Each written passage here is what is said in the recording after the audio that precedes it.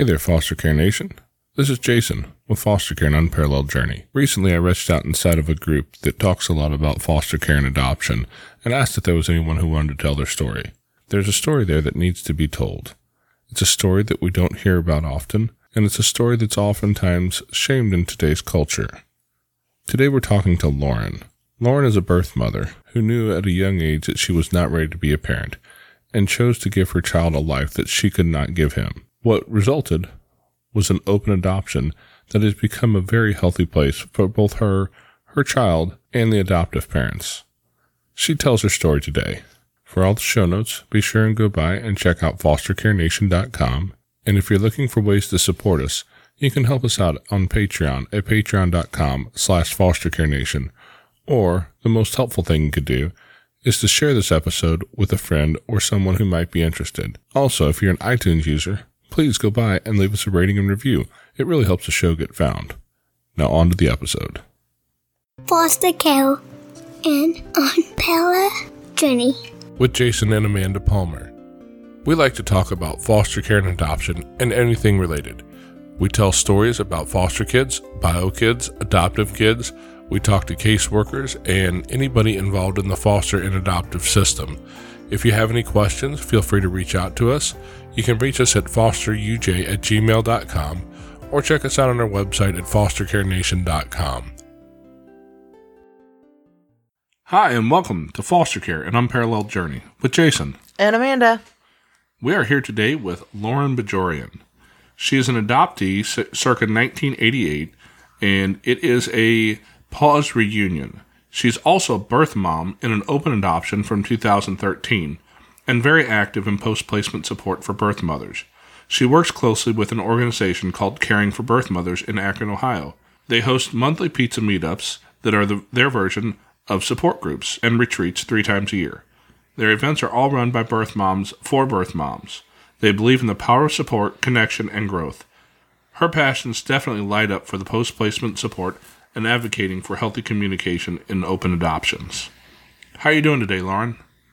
I'm doing great. How are you guys doing today? We are doing wonderful. Well, I don't know if I can speak for Amanda, but I'm going to say I'm doing good. You know, the whole time change thing always throws me for a loop, but it's a beautiful day out, the sun's shining, and beautiful temperatures for March, so I'm not going to complain. I agree. We're having great weather today, too. I'm loving the sunshine. Yeah, it's almost 70 degrees out here. It's absolutely gorgeous. Yesterday was beautiful, too, so it was a great time to have a weekend off.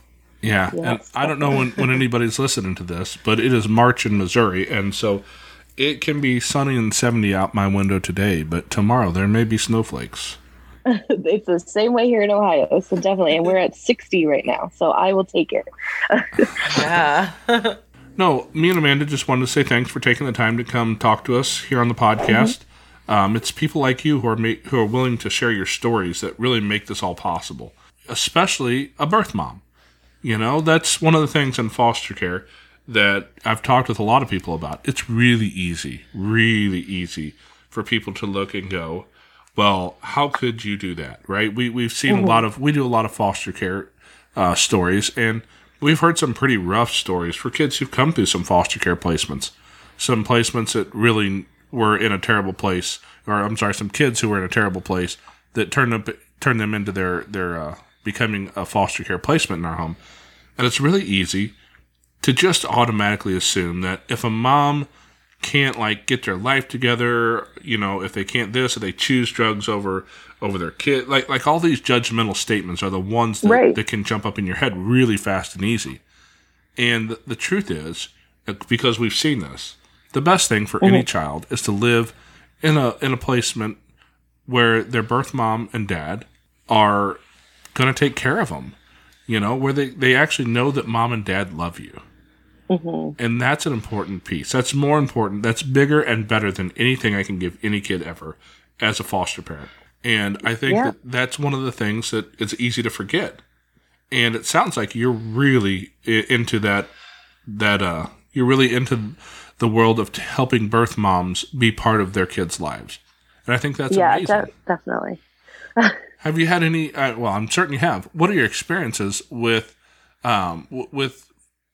Well, have you dealt with any foster care placements or do you primarily deal with post adoptee? Yeah, so a lot of what I do is strictly the adoption placement. So it's women that choose to place versus children being taken away temporarily or permanently. So my area is more of making that decision from the time of learning you're pregnant to making a plan and considering all your options, things like that. So that's more of where I come from with it. But I have interacted with a few women who had children taken away and then went on to place other children or other pregnancies that they faced. So I do have a lot of connection with women who've experienced either just one or the other or both. But my realm and my personal experience was this was a plan that I chose, and I went from the beginning of pretty much the beginning of my pregnancy on until his birth. So for me, it was a choice, but I do know quite a few women that it was not a choice. Okay. Well, can we ask, what made you see that as the best choice in your life? Sure. So as we kind of touched on briefly, I am adopted. So adoption has been my life. I have an adopted sibling also. She's about 5 years younger than me. She was an international adoption. So I got to watch that also play out from a young child. She came into our lives about 6 months old. So I got to experience that. And then my own experience with adoption was very positive for the most part. It wasn't without its traumas or hardships. And there were a lot of unanswered questions and things like that. But for the most part, it was a positive experience. So for me, when I faced an unplanned pregnancy, I was in a relationship with someone that for the most part, I was just in it with him because I knew it wasn't a good relationship, which sounds really crazy, but it was one of those, like, I'm testing the waters. I'm trying to see how mad I can make everyone and make them still stay at the same time.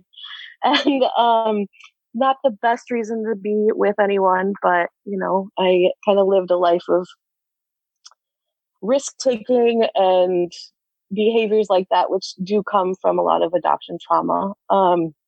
But he was abusive. It was an abusive relationship. There was physical, mental situations that took place. When I found out I was pregnant, there was actually some sexual abuse that took place, things like that. And for me, when I found out I was pregnant, it was all about protecting my son from that. Not that he ever hurt any of his other children, but I just didn't want my son or myself to be connected to him for 18 years.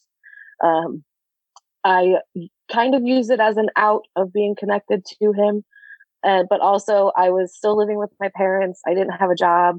I was 25 at the time of my pregnancy. I wasn't financially able to take care of myself. And I knew that there were resources that I could parent and have financial assistance from the government and organizations. But for me, that was just something that I wasn't personally interested in.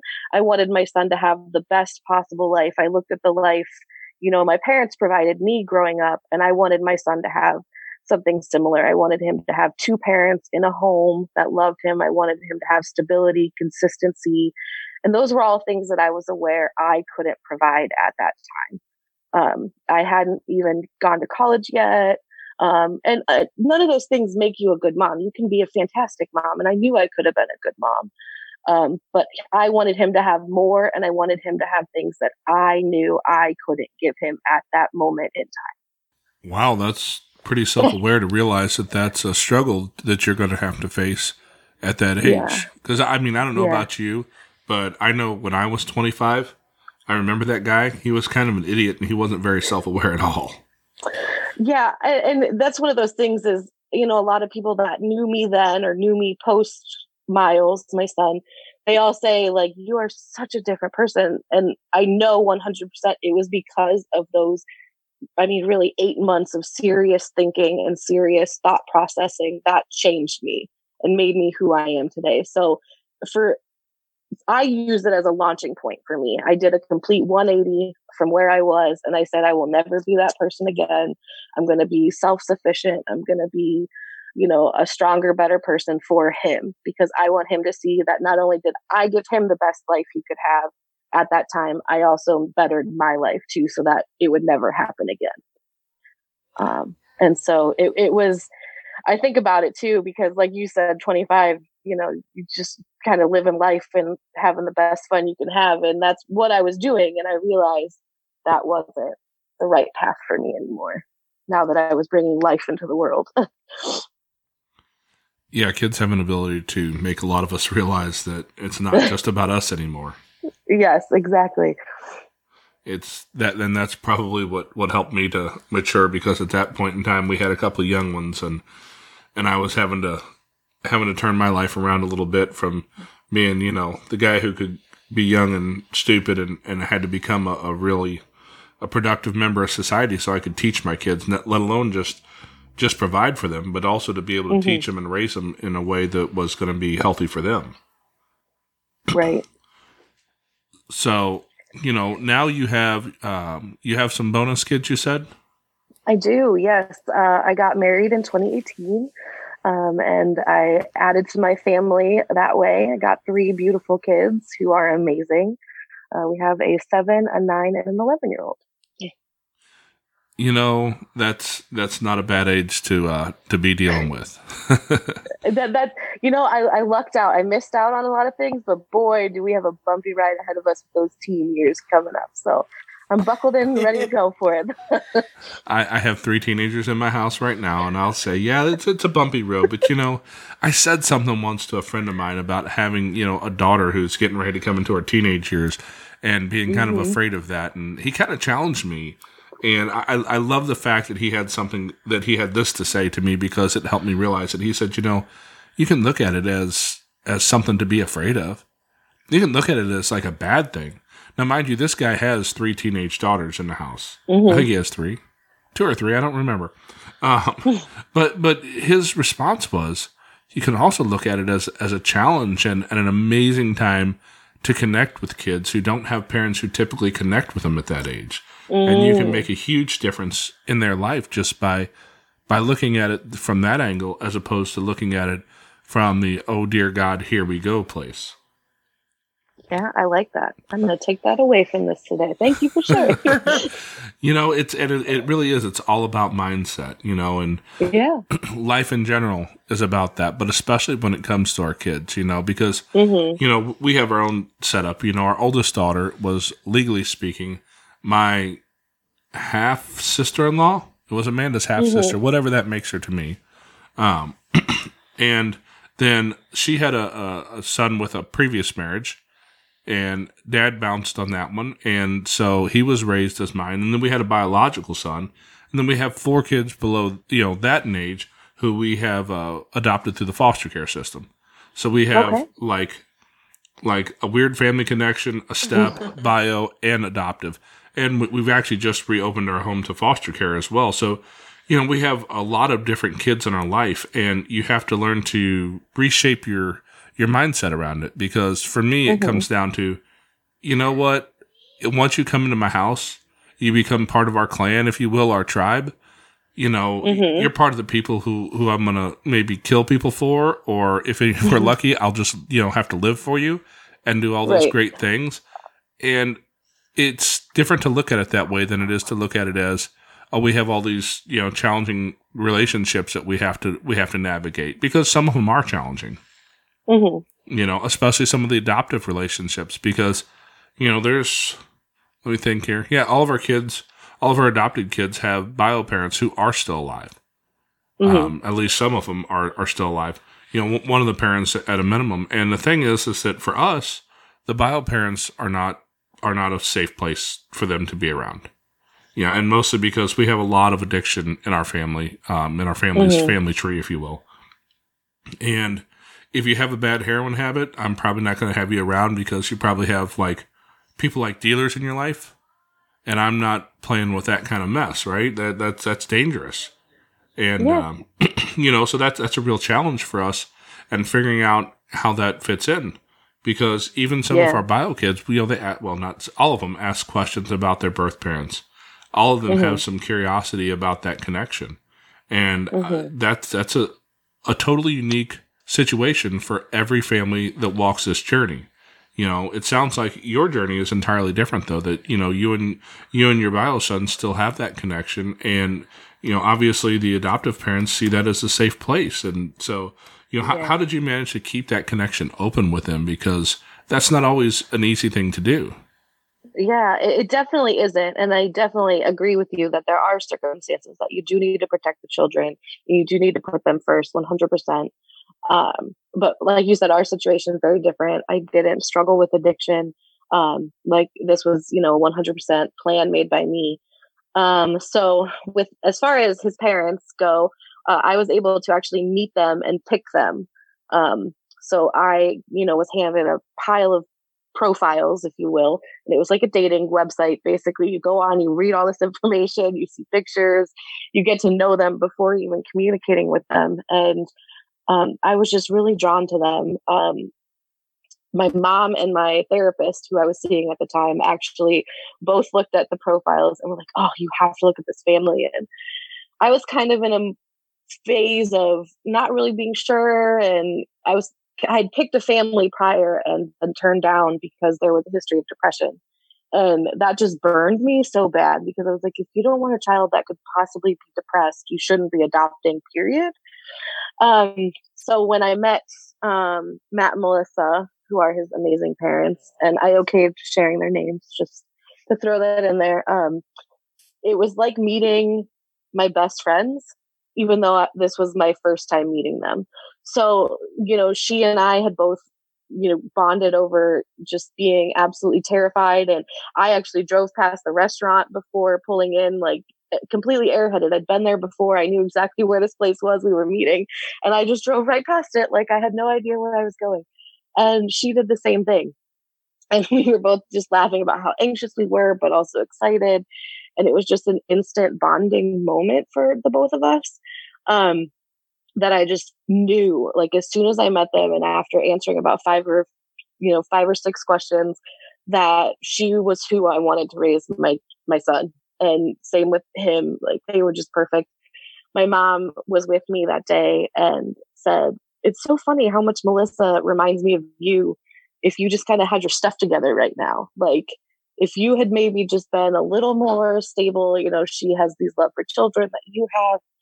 And so it just, this instant connection. And a lot of birth moms I talk to talk about that, where it just clicks. You just know this was the right person to raise my child.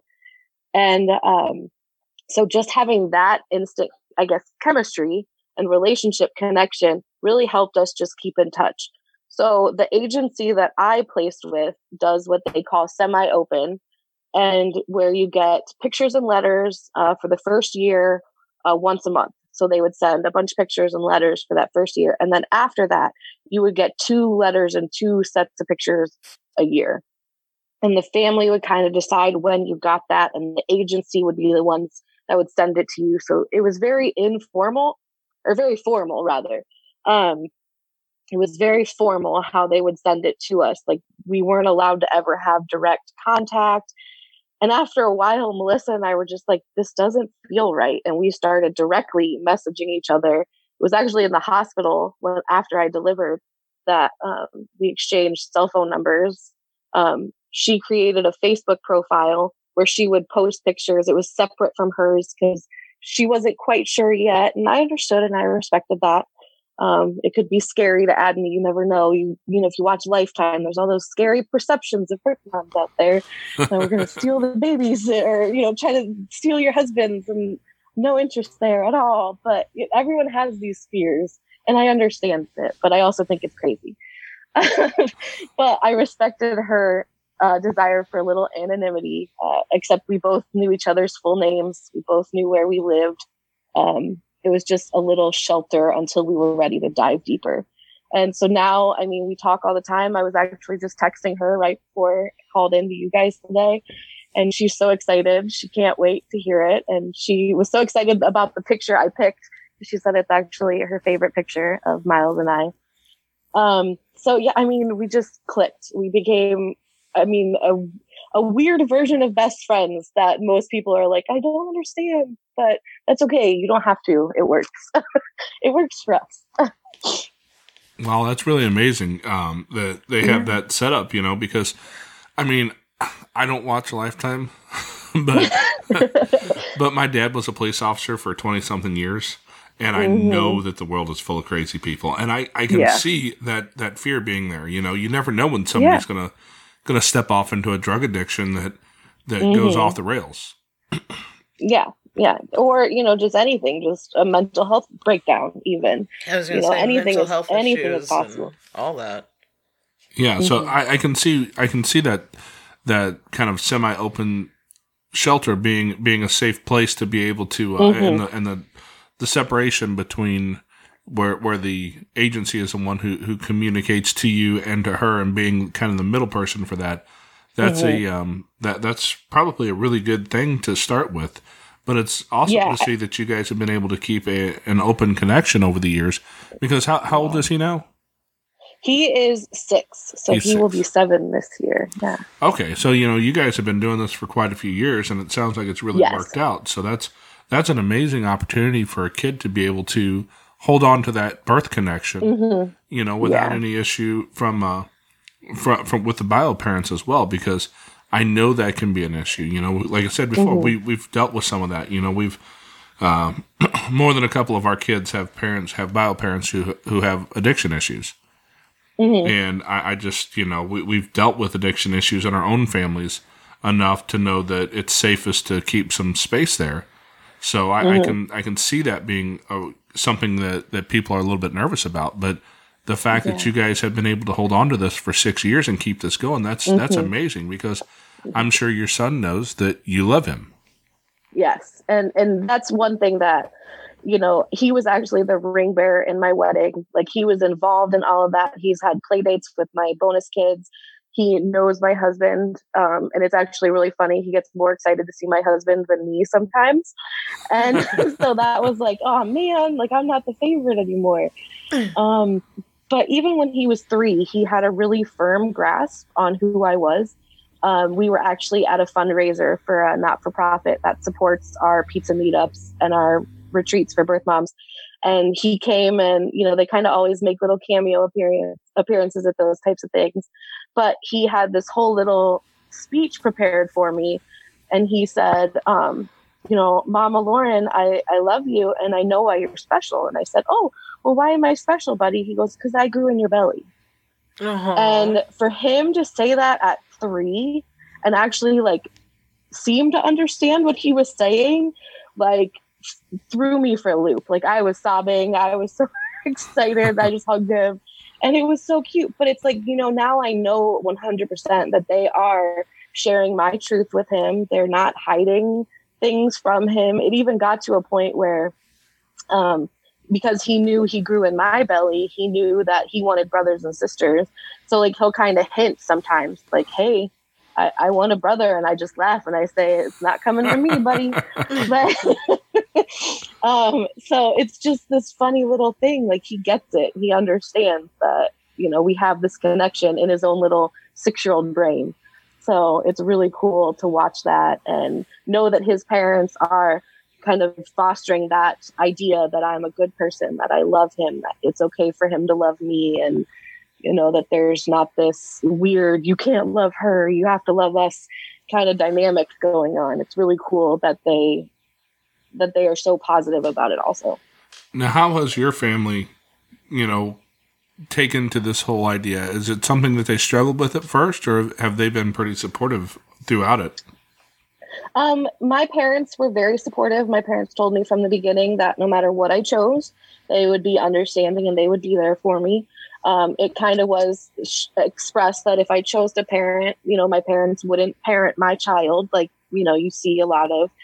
And I said, okay, like, I understood my parents work full-time jobs. Like, I couldn't expect them to babysit all the time. Like, that isn't realistic. But they were very honest with me that, you know, they were a little disappointed that I had allowed this to happen. I kind of got a little bit of silent treatment while my parents figured it all out about me being pregnant and still being at home. And just for a little background, I do come from a very strong Christian home, and I was the rebellious child always. You name a rule, I figured out how to break it. That was just who I was. So this was just me being me, basically.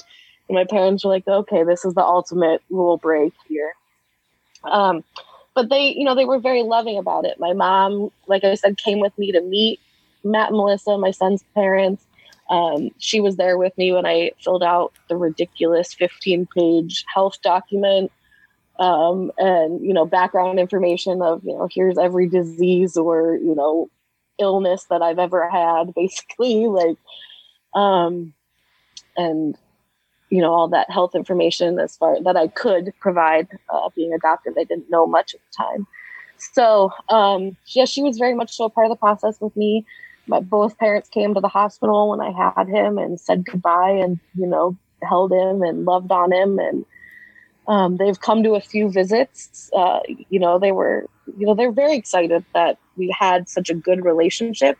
But I think also it was interesting to watch them kind of open up to open adoption, because I had been a closed adoption. They didn't know anything about my birth family. They couldn't answer any questions. And now they see my son getting answers to every question as soon as it pops up. So I think it was interesting. My dad actually pulled me aside. He goes, I think this is beautiful for you guys. He's like, but if your birth mom had come knocking around asking for information or asking for pictures, I don't know if I could have shared it, because we didn't know who she was or what her story is. And I thought that was really interesting that, he thought it was okay for me and my situation now, but like that kind of disconnect for him. And I think it's just my dad being my protector. He's always been, fiercely protective of his girls. And it was interesting to watch that play out and see him even stop to think about, could I have done that? I don't know. That is one thing about us dads is part of the way we are hardwired, that we're protectors. Yeah. And that's just who we are. Our two middle kids, I call them middle kids. Our kids were kind of born in stages. But our 12 and 14-year-old, their biological father was murdered when they were very young. But his best friend he went through high school with and played ball with and all that, they actually have a son the same age as our son, and he's in his grade in the same school. Playing the same sports. Yep. And he's actually the coach for our son. Yep. And then him and his wife now have another little boy who's like best buds in the world with our little kindergartner. And we always hear the stories about Delandon whenever we get him home from school. And they have that connection, so they're able to tell, to fill in some of those gaps, I guess, if you will. Because, they went to school together. They knew each other fairly well. Yeah. I think they got, their birth parents got into some stuff after high school that they kind of had a little bit of distance there, and they weren't so close during that time frame, I don't think. But it allows them to have some of those answers. And, to this last year when our son played football, he played 8th grade football. He played on the same team his dad played for. He wore the same jersey number because we knew somebody who could tell him, yeah, your dad wore number 22. So he was number 22 on the football team, was able to do all that and have a lot of those questions answered. There's still, in our situation, there's still quite a few questions that aren't answered for them, but it allows them to have some of those pieces. So I think that's amazing that you're able to fill in those gaps for your son that a lot of kids don't get. I would imagine a lot of those gaps that you experienced as a kid, there's a lot of trauma based around that for a lot of kids. And I mean, I don't know about your personal experience, but I do know that, from what we've seen, there's a lot of trauma that can come out of that. Yeah, I definitely have some of the trauma kind of triggers that you see with a lot of adoptees, even though I did have a brief lived current reunion. I got a few questions answered, like the who and the why and the what, and I got to see who I looked like. I got to put, I have your eyes, I have your nose, and I got names and things like that. And those were all things I longed for, but I didn't get deeper connection as of right now. And, that's something that was hard and is still hard. As a kid, my birthdays were probably the hardest for me.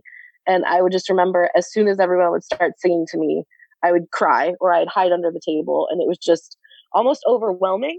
But then at the same time, I loved being the center of attention any other day. So it was one of those things where it was like, okay, this is clearly some kind of trauma manifesting around the birthday, because I know that there's some other person that I hope is thinking about me this day. And I have all these questions that I want to ask, but I can't. But my parents always encouraged me to love my birth mom without knowing anything. You know, they told me what they could, that she was young. I believe they said around 18, 19. They knew that she was young and not capable of being a mom at this time. So they tried the best they could with the teeny tiny little bit of information. But, you know, I saw it get hard for my mom too, because she would always try to tell me, like, you know, honey, I just don't know, but we want you to know. And, you know, she encouraged me to search for my mom when I was ready and form a relationship with her. Like, I remember at one point during that reunion, it was actually Mother's Day, and I got invited over for a Mother's Day brunch. And I looked at my mom and I said, "Are you okay if I go over there on Mother's Day?" And my mom just grabbed my face and kissed my forehead and said, "I have had 26 Mother's Days with you. She can have this one." And just hearing my mom validate that and say, go, reunite, form bonds, like, again, broke down sobbing. I do that a lot. But it was just such a powerful moment to know my parents were still encouraging this and still wanting me to get all these answers that kind of helped a lot of healing start to take place, for sure. Well, that's beautiful, because a lot of kids will never have that. Yeah. And the fact that your adoptive parents are willing to see that as an open option is not always easy for people to do. So their willingness is amazing. I definitely have a lot of great people in my corner. I'll say that much. So it sounds like it. And now, I know you've mentioned being part of this the group. What's the name of the group of with the birth moms? Oh, yeah. So I'm part of Caring for Birth Mothers. We are in Akron, Ohio. It's connected to an adoption agency, but we are kind of our own separate entity.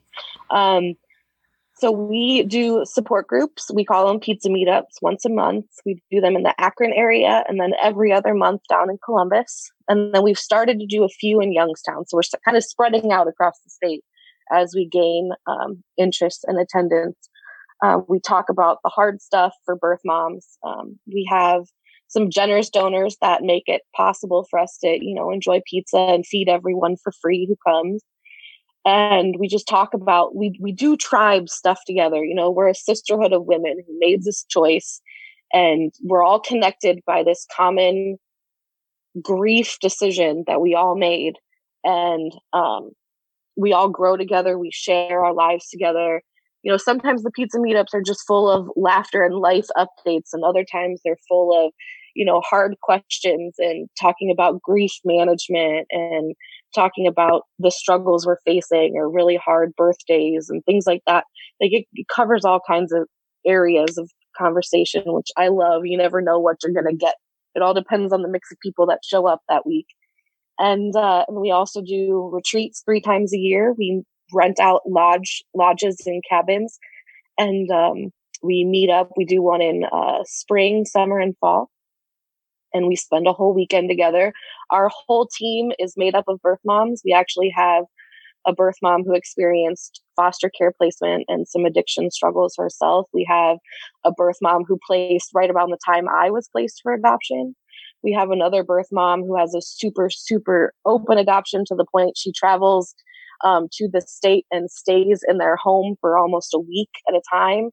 And her daughter knows her, and it's amazing. And then we have another adoptee birth mom like myself, who was an international adoptee and placed within her familial group that adopted her. And, you know, we just kind of cover all the places that a birth mom could come from in our little facilitator team. And it's really awesome to see the aha moments when, you know, first time birth moms attend our groups and see, oh, you went through that too, or, oh, you were in an abusive relation, like all those connection moments that help them feel closer to us. And the stories have similarities other than just we all placed a child for adoption. So it's really cool. It's where my passion is right now. I absolutely love the work we do, the growth I've seen in the women over the 6 years that I've been involved, plus my own personal growth from it. You know, I might be a facilitator, but I learn and I take away just as much as these moms do that come in for the very first time. So it's very therapeutic to get to do it 3 times a year. That's amazing. That's amazing. I know you talked about the grief and the trauma there. What kind of advice would you give somebody? Because, there's probably a potential birth mom out there right now listening and thinking about it. What kind of advice would you give them as far as how to deal with it if they choose to have their child placed? Yeah. So first of all, you have options. You have so many options. Don't let anyone make the decision for you. That's my number one thing when I speak with expectant mothers is make this decision for you. Don't feel pressured by anyone. Definitely advocate for yourself. Learn about all the different types of adoption that exist. Semi-open worked for me at the beginning, and then we went to full-blown open. But that doesn't always work for everybody. So definitely educate yourself and do that first and foremost while you're learning of your options. But definitely just be prepared because it can come out of nowhere. Like for me, my son's going to be 7 this year, but actually today was the day 7 years ago that I finally decided adoption was the right decision. And it was funny because that popped up on my Facebook memories while I was coming in and, looking at the questions for today. And I was just like, wow, normally today is a pretty hard day for me, but I'm feeling okay. And then out of nowhere, you get a little tearful. And it's just, you got to be ready for anything because it comes out of nowhere. Make sure you have a great support system. If you don't have one now, reach out. We have a Facebook page. We have a Facebook group just for birth moms. There's a few amazing groups that are there to educate expectant mothers on adoption and what it's like. And then I know some pretty great people that are counselors as well that would, inform you of all of your rights and abilities and things of that nature. So definitely build a support system, educate yourself, and never give up. Never give up, because I'm a firm believer in you grow through what you go through. It was funny. We were in our group chat just today. We were sharing T-shirts and stuff we might want to make for our next retreat. And that was one of them. You grow through what you go through. And this can be a launching point for you. And as long as you don't sit and dwell in the sadness and you don't let the grief and the depression swallow you whole, you can come out of it and be on the other side and have a life that you've always dreamed of. This doesn't have to be the ending point, because it does kind of look like the end of the road for many women who are facing this. I know, because I've been there, and it doesn't have to be the end if you don't let it. That's amazing advice. And I'll make sure that the show notes will have links to all those groups on your Facebook and your Instagram and your website, so that people can reach out if they need to, because, that's a challenging decision that I don't know that I would know how to walk through. And I can't imagine, especially being as young as you were, to be able to make those decisions and not end up second guessing yourself at least 100,000 times. Yeah. And I think it is. It's totally normal to feel set on it one day and then completely question it the next day. And, even with the amazing relationship I have with my son and his parents, and I see how happy he is being a little world traveler and, having a passport, all these things, it's like, I still wonder, well, what if I made a different decision? And that you can't help but think that way. I think it's just human nature.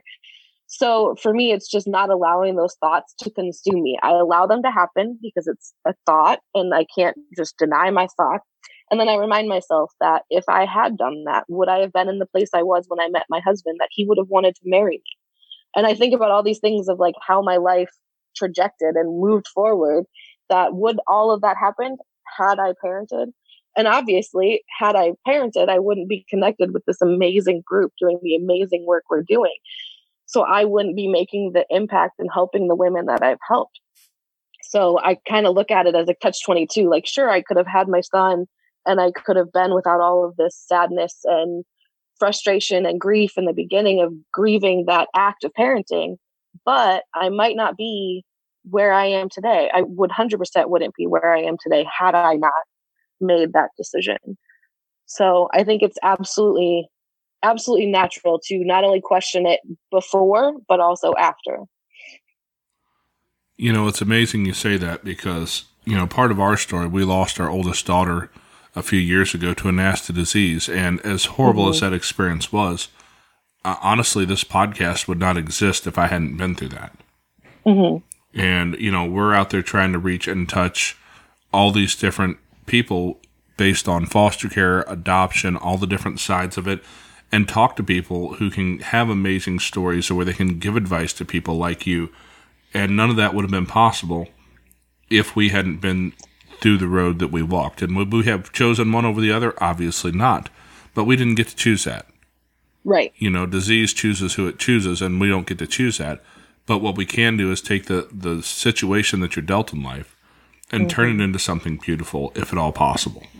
Absolutely. I 100% believe that. You choose the cards. Like, you're dealt a hand, but you choose what cards you play. It's all about how you come out of it on the other end and make something out of it, for sure.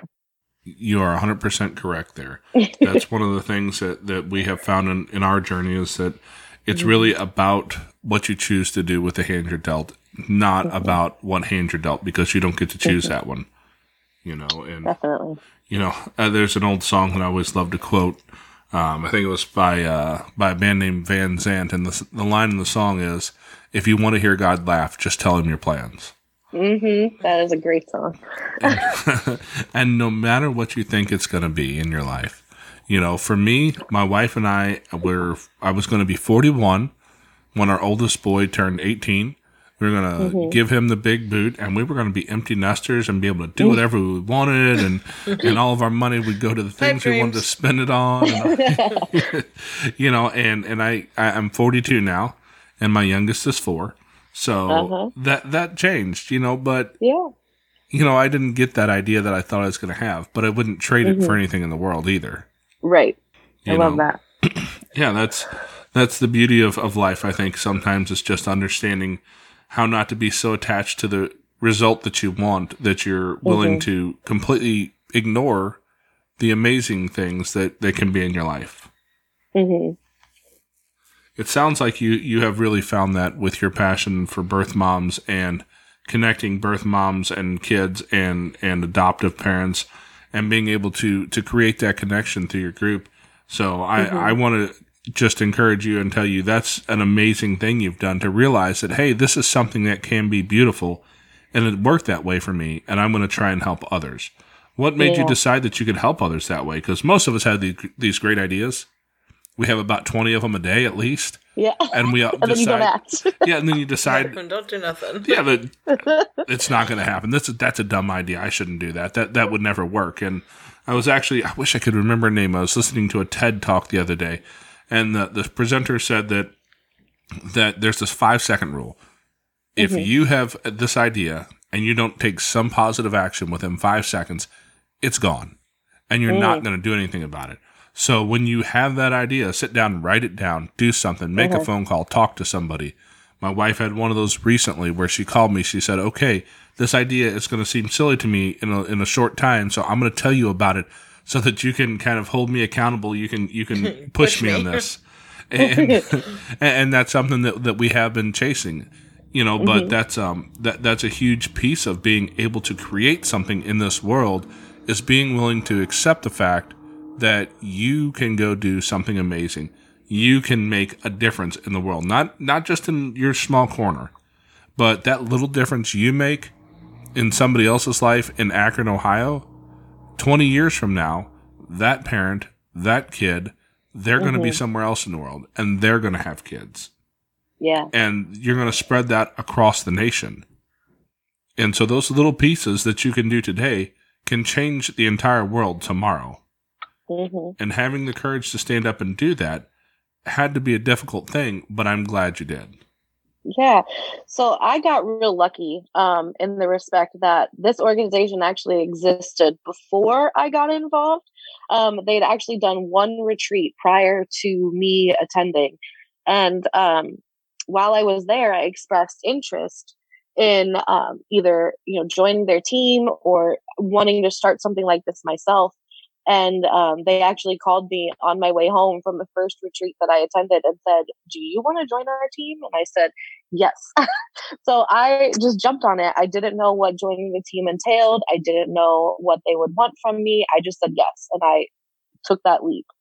And I'm forever thankful that Lori and Caroline asked me, who started this themselves, because the agency that actually we spawned from saw the importance of post-placement support and knew that this was something that needed to be started. So they encouraged Lori and Caroline to start it.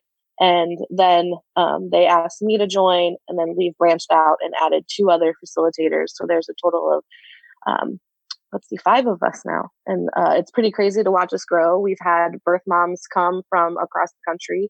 We've had one fly in from Oregon, from Utah, from Florida. We have, all over the country just come in and attend these retreats. And it almost breaks my heart that they have to travel so far to get the kind of support that they get. But at the same time, I'm glad they are, because they're getting to hear it from birth moms in a event that's facilitated for them by us, because we know how important it is and how sacred it is to have this tribal connection of women who get it and to spend that whole weekend together. So I got lucky in the respect that all that hard work and that groundbreaking was already done. I didn't have to start off with, figuring it out and finding money. It was already established, and I came in at the right time and got to be a part of it and ride the waves ever since. I'm real thankful for that phone call and that leap of faith where I said yes, because it has definitely become something that I am very passionate about and happy to be a part of, and wish I could do every day. I wish I could talk about what we do every day, given the chance. But maybe one day. There you go. I'm sitting here thinking, and this sounds like the type of organization that's been set up and well run enough that maybe somebody listening will want to spawn an organization off of this in their area. I'm assuming they could connect with you guys and talk about that if that's something that was on their heart. Yeah. We have a lot, because we are an Akron, Ohio organization. Our support groups are obviously, as I said, Akron, Clements, and Youngstown. And we advertise them on our Facebook page, and we talk about the events and, invite anyone who wants to come. But we hear that a lot of moms saying, I wish I could start something like this. I wish I could do this. And it's definitely something we're willing to share of how we started and, give advice on, what we did to get started, or rather what Lori and Caroline did to get started. And it's definitely something that we think we would like to do. But, it's all about those financial circumstances and things like that, where you just kind of have to take what you can get for the time being and then grow when you can. So, it's something we would love to do. I think I could speak for most of us that we would love to do it more often. And maybe the more introverted ladies in our facilitator group would feel like three's enough. But I definitely think that we all agree there needs to be more, whether it's us leading it or other people leading it. We definitely think that there should be more support out there.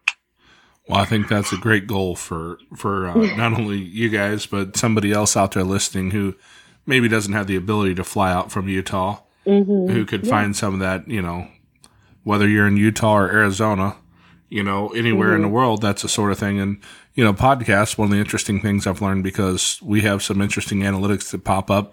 I mean, they're worldwide. Like, we have listens in Morocco. And I don't know anybody in Morocco. But but Facebook reaches to Morocco and back.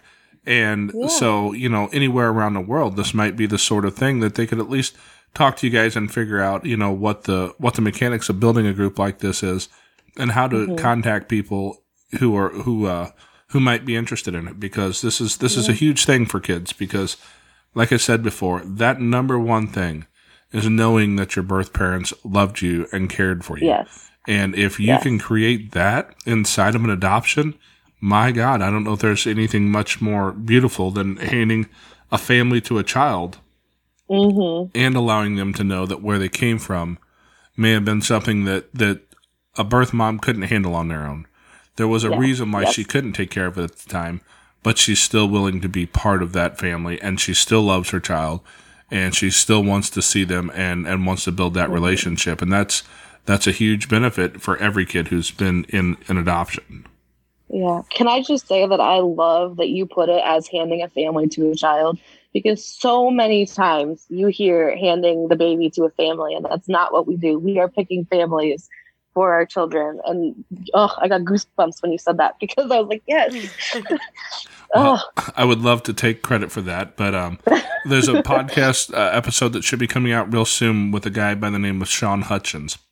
Okay. He and his wife were the adoptive family in an adoption, and they went through an adoption agency, and that was one of the things that he talks about. Is the idea is not that they were out there shopping for a baby to take or anything like that. The picture in his mind was that, hey, we're giving our family to a child, and that's really what it is. Yeah. At least if it's done right, it is. Yes, if it's done right, if it's done ethically and with good agencies and good organizations. 100%. Yeah, that's what we're looking for, and I'll give Sean credit for having said that and changing my vocabulary a little bit, because it's such a powerful way to change that in your mind and be able to, because I know that I've been on Facebook, I've looked around a lot of groups, and there's a lot of people who were adopted as children who have a very negative view of it, because let's just face it, in 1980 something. There wasn't great checks out there. It wasn't, you weren't able to get online and in 30 seconds know where every child offender in the county, sex offender in the county was. And a lot of kids got placed in places they shouldn't have been placed. And a lot of kids were hurt in that process. And so it's great now that a lot of that is there, and we're able to be a lot more cautious about that and be able to take these kids and give them a family that will raise them, that will love them, that will give them what they need to get through life and be successful. Because, at the end of the day, those kids are the ones who are going to be making decisions about our health care, either as a child or as politicians or as the people who vote. We want those kids to be raised and have a great childhood and have great experiences and be able to take care of us in our old age. I keep telling my kids, one of you guys has got to make a lot of money so you can afford to put me in a good nursing home, because retirement castle. That's it. Castle. Yeah. So far, I don't think we've gotten there yet, but we're holding out. We're working on it. There you go. But no, it's great for you to come on here and tell us your story and let us talk to you a bit about the importance of birth moms in a kid's life after adoption, because that is such a powerful piece, and what you guys have done is just an uncommon thing. And one thing I really love too, just to give a quick analogy if I can, Lori, she's a social worker at the agency, and then she's also a birth parent herself. And she works closely with expectant mothers. One thing she always stresses is, a child is growing up, and, you're their parents, and you're adoptive parents or biological parents, and you give them their puzzle pieces. And something that happens with adoption is a child is given half a puzzle, because they're being raised by these people that are their parents, but they don't have those biological pieces. And to deny an adopted child access to those birth parents is to deny them puzzle pieces to finish their puzzle. And that totally changed my perspective also, because I never viewed it that way, that I was a child who grew up in a family that I fit in pretty well with, but wasn't my biological family. So until I reunited, I was missing so many little puzzle pieces to finish that picture, because I had all these what if thoughts of, my conception and things like that. Like, how did I even come to be? Like those basic questions, or who do I even look like? Things like that I think biological children often take for granted. They don't stop to think, oh gosh, who do I look like when I look in the mirror? Like, they just know, oh, I have my dad's ears and my mom's eyes and grandpa's toes. But for adoptees, we don't know those things unless we have the access. So for me, didn't know any of that. So that's, a bunch of puzzle pieces that are missing. But my son, because of that connection we have, he gets a full box of puzzle pieces completely ready to go when it's time for him to start building that puzzle. And it's such a great analogy to look at it that way, in my opinion, because it just helps create well-rounded children who then create well-rounded adults. Absolutely. Because, that's one of the things I always say is these kids are going to be dealt with somewhere along the lines, And whether they don't find the way to put their puzzle pieces together and they're not able to be helped by a family, if they're not able to be helped by a teacher, sooner or later somebody's going to help them understand the world in a very real way. And if that's law enforcement, that's not a great way. And unfortunately, a lot of kids who come through foster care and adoption, the rate of incarceration is ridiculously through the roof. And being able to hand those pieces to your kid is probably a huge part of what allows them to build that identity and move through that age range, because the teen years are tough, and that's a lot of the teen years. And, you're handing those pieces to a kid so he doesn't have to, your son doesn't have to go through that trauma. Yeah. That's the hope. I think there will be still little bits of trauma, even with, such a perfect open adoption. But I hope that because of the relationship we've built, we'll be able to ride those waves that come up and help him process it faster than someone like me who didn't have access when those trauma waves kind of sent me spiraling. So I think that there's always going to be trauma in adoption, no matter what we do. But I think it's all about how we create safe spaces for the children to know that it's safe to talk about these big feelings that they're going through. And it's all about kind of breaking the stigma of mental health and things like that. Like there's still work to be done for sure. But I think it's definitely getting a lot better. Yeah, because I don't care what anybody tells you, raising kids doesn't stop at 18. Yep. I kind of hope that would be the case, but our oldest son right now is 21, and there's pieces of that it's just your job until you die. And that's an awesome part of parenthood, because at that point you get to really speak into their lives in different ways. But having had that childhood with your son, that'll give you that ability to speak into his life the whole time, and he will be able to pick up those pieces along the way. Right. So, well, Lauren, I really appreciate you coming on here today and sharing your story. Do you have any parting advice or any wisdom that you would give to people who are involved in adoption, or who might be pre-adoptive or post-adoptive? Well, do you have any wisdom that you would give them? Because it sounds like you've run the full gamut of experiences. I have one kind of hot button topic that I think I would like to leave as my last little seed of wisdom, if I can. But I touched on the grief that a birth parent feels with placing a child, and that it's a lifelong burden that we will often carry. And a lot of hopeful adoptive parents don't always see that or recognize it. And so, they see it as, for however long that they've been waiting for a child, they're grieving this inability to parent and this lack of a child in their home. And while that's a real grief, and I do not by any means want to take away from that, that goes away the minute they're handed a child and, have the ability to parent, and they've been picked as the family for this child. But from there, it transfers to the birth parent. So then for the next 18 years or however long, they're the ones grieving. And you're getting to have this wonderful moment of parenting and all the ups and downs, witnessing the first words, witnessing the first scraped up knee and kindergarten, and all those amazing moments that a lot of parents take for granted. And the birth parents are getting to learn about it secondhand. Or if they're lucky, like me and some others, we get to experience some of those moments.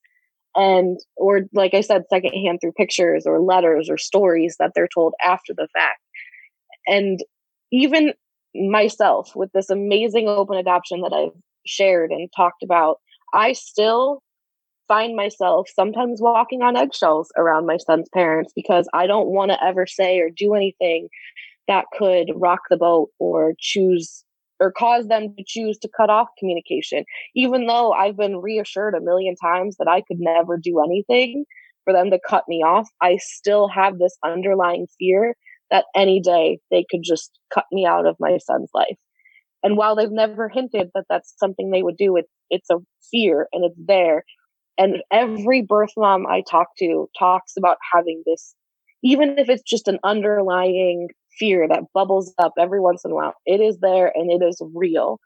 And the only thing I can view it as is grief transfer. So that grief transfer from the adoptive parents of no one's ever going to pick us, we're never going to be able to parent a child, then gets placed on us the minute we place our child into your home, and becomes, I'm going to get cut off. They're never going to talk to me again. My child's never going to want anything to do with me.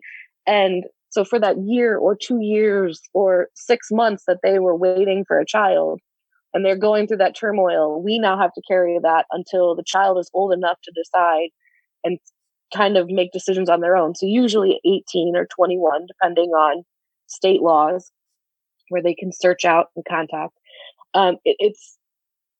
It's something that's very real, and I don't think adoptive parents recognize it enough, or hopeful adoptive parents recognize that even if you have this picture perfect adoption and this amazing contact, it's still something that we carry with us very much. And it's not something that's talked about enough, in my opinion, that isn't recognized enough, that we're constantly kind of holding our breath and just praying that nothing gets taken away from us, because you guys are getting all the glory in parenting our children, and we're kind of like the backseat passenger, like, oh yeah, I'm the birth mom and I gave birth, and it's great, but at the same time it's not so great. So definitely just validating feelings and recognizing that adoption carries a lot of feelings for everyone involved: adoptive parents, adoptees, and birth parents. And we just need to create more safe spaces to talk about it, and more open communication and recognition of feelings, for sure. Well, that's a great piece of advice, because it's something that you're right. It's not talked about a lot, and it's not, a lot of people don't think that side of it through. Mm-hmm. And so it sounds like what you and the group you're involved with are doing are just amazing things. And mm-hmm. So, I want to just commend you for walking the path you've walked, and for sharing your story in a way that can hopefully impact all kinds of people. This is a story that people can take with them and learn about it. And if they are considering becoming adoptive parents, to maybe change the idea and the stigmatism mm-hmm. around open adoption. Yeah.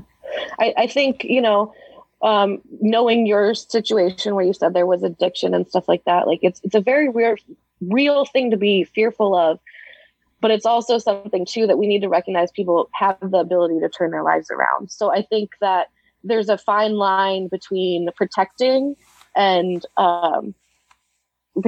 children, but also recognizing when someone has changed and welcoming them when that change has occurred. Because I know quite a few birth moms that have struggled with addiction and things like that are denied access to their children, even though they're completely sober now and living amazing lives that I would have no problem letting them come watch if I were to have a child down the line, my future children. And it breaks my heart to see that, one or two mistakes can prevent access to something that could be so beautiful, not just for the birth parent, but also the adoptive parent and the child, because learning about the birth parent can help you parent the child a little better too, because you can understand, oh, he's acting this way because, oh, look, Susie, the birth mom, did this when she was 12 too. And it's those puzzle pieces. So I definitely think that I understand there are times and circumstances that open adoption isn't the right option for everyone, and there needs to be a level of protection and a level of maybe formal communication that's done through third parties. But I also think that there needs to be realistic check-ins that take place to see when or if that could be changed or modified based on life improvements or decision improvements. But yeah, I wish more people were more open to open adoption. I definitely think it's where we're going as far as a community goes in adoption. I definitely think we're headed that way, where it's more and more common. But I definitely wish it was the only option and at least some kind of communication could be had, because I think it would do wonders for kids myself. And that's what it's all about, is taking care of the mm-hmm. kids.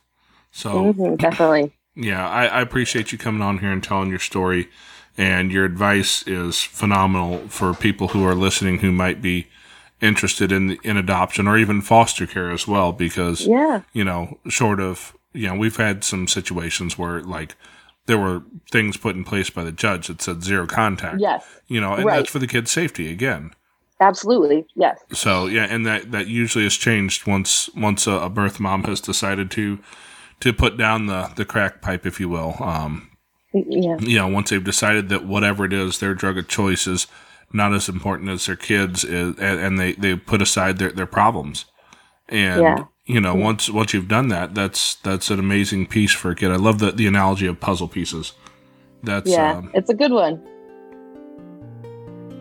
We want to thank Lauren for being willing to come on our show and tell her story and help educate people about the importance of biofamilies inside of the adoption world. For all the links to the groups she's mentioned and all the things she's doing, be sure and check out her show notes over at fostercarenation.com. If you go to the podcast notes tab, click on that, and you can scroll down to her episode. Be sure and check out the rest of the page while you're there, and if you feel so inclined to run over to patreon.com and shoot us a little bit of support, we would appreciate it. Every small amount really helps. But like I mentioned at the beginning of the show, the best thing you can do to help support us is to offer us a rating and review as an iTunes listener and share this episode with your friends or anyone who you think might be interested in foster care or adoption. And if you'd like to be highlighted as a guest on one of our episodes, please reach out to me, send me an email at fostercareuj@gmail.com. We'd love to hear from you. And as always,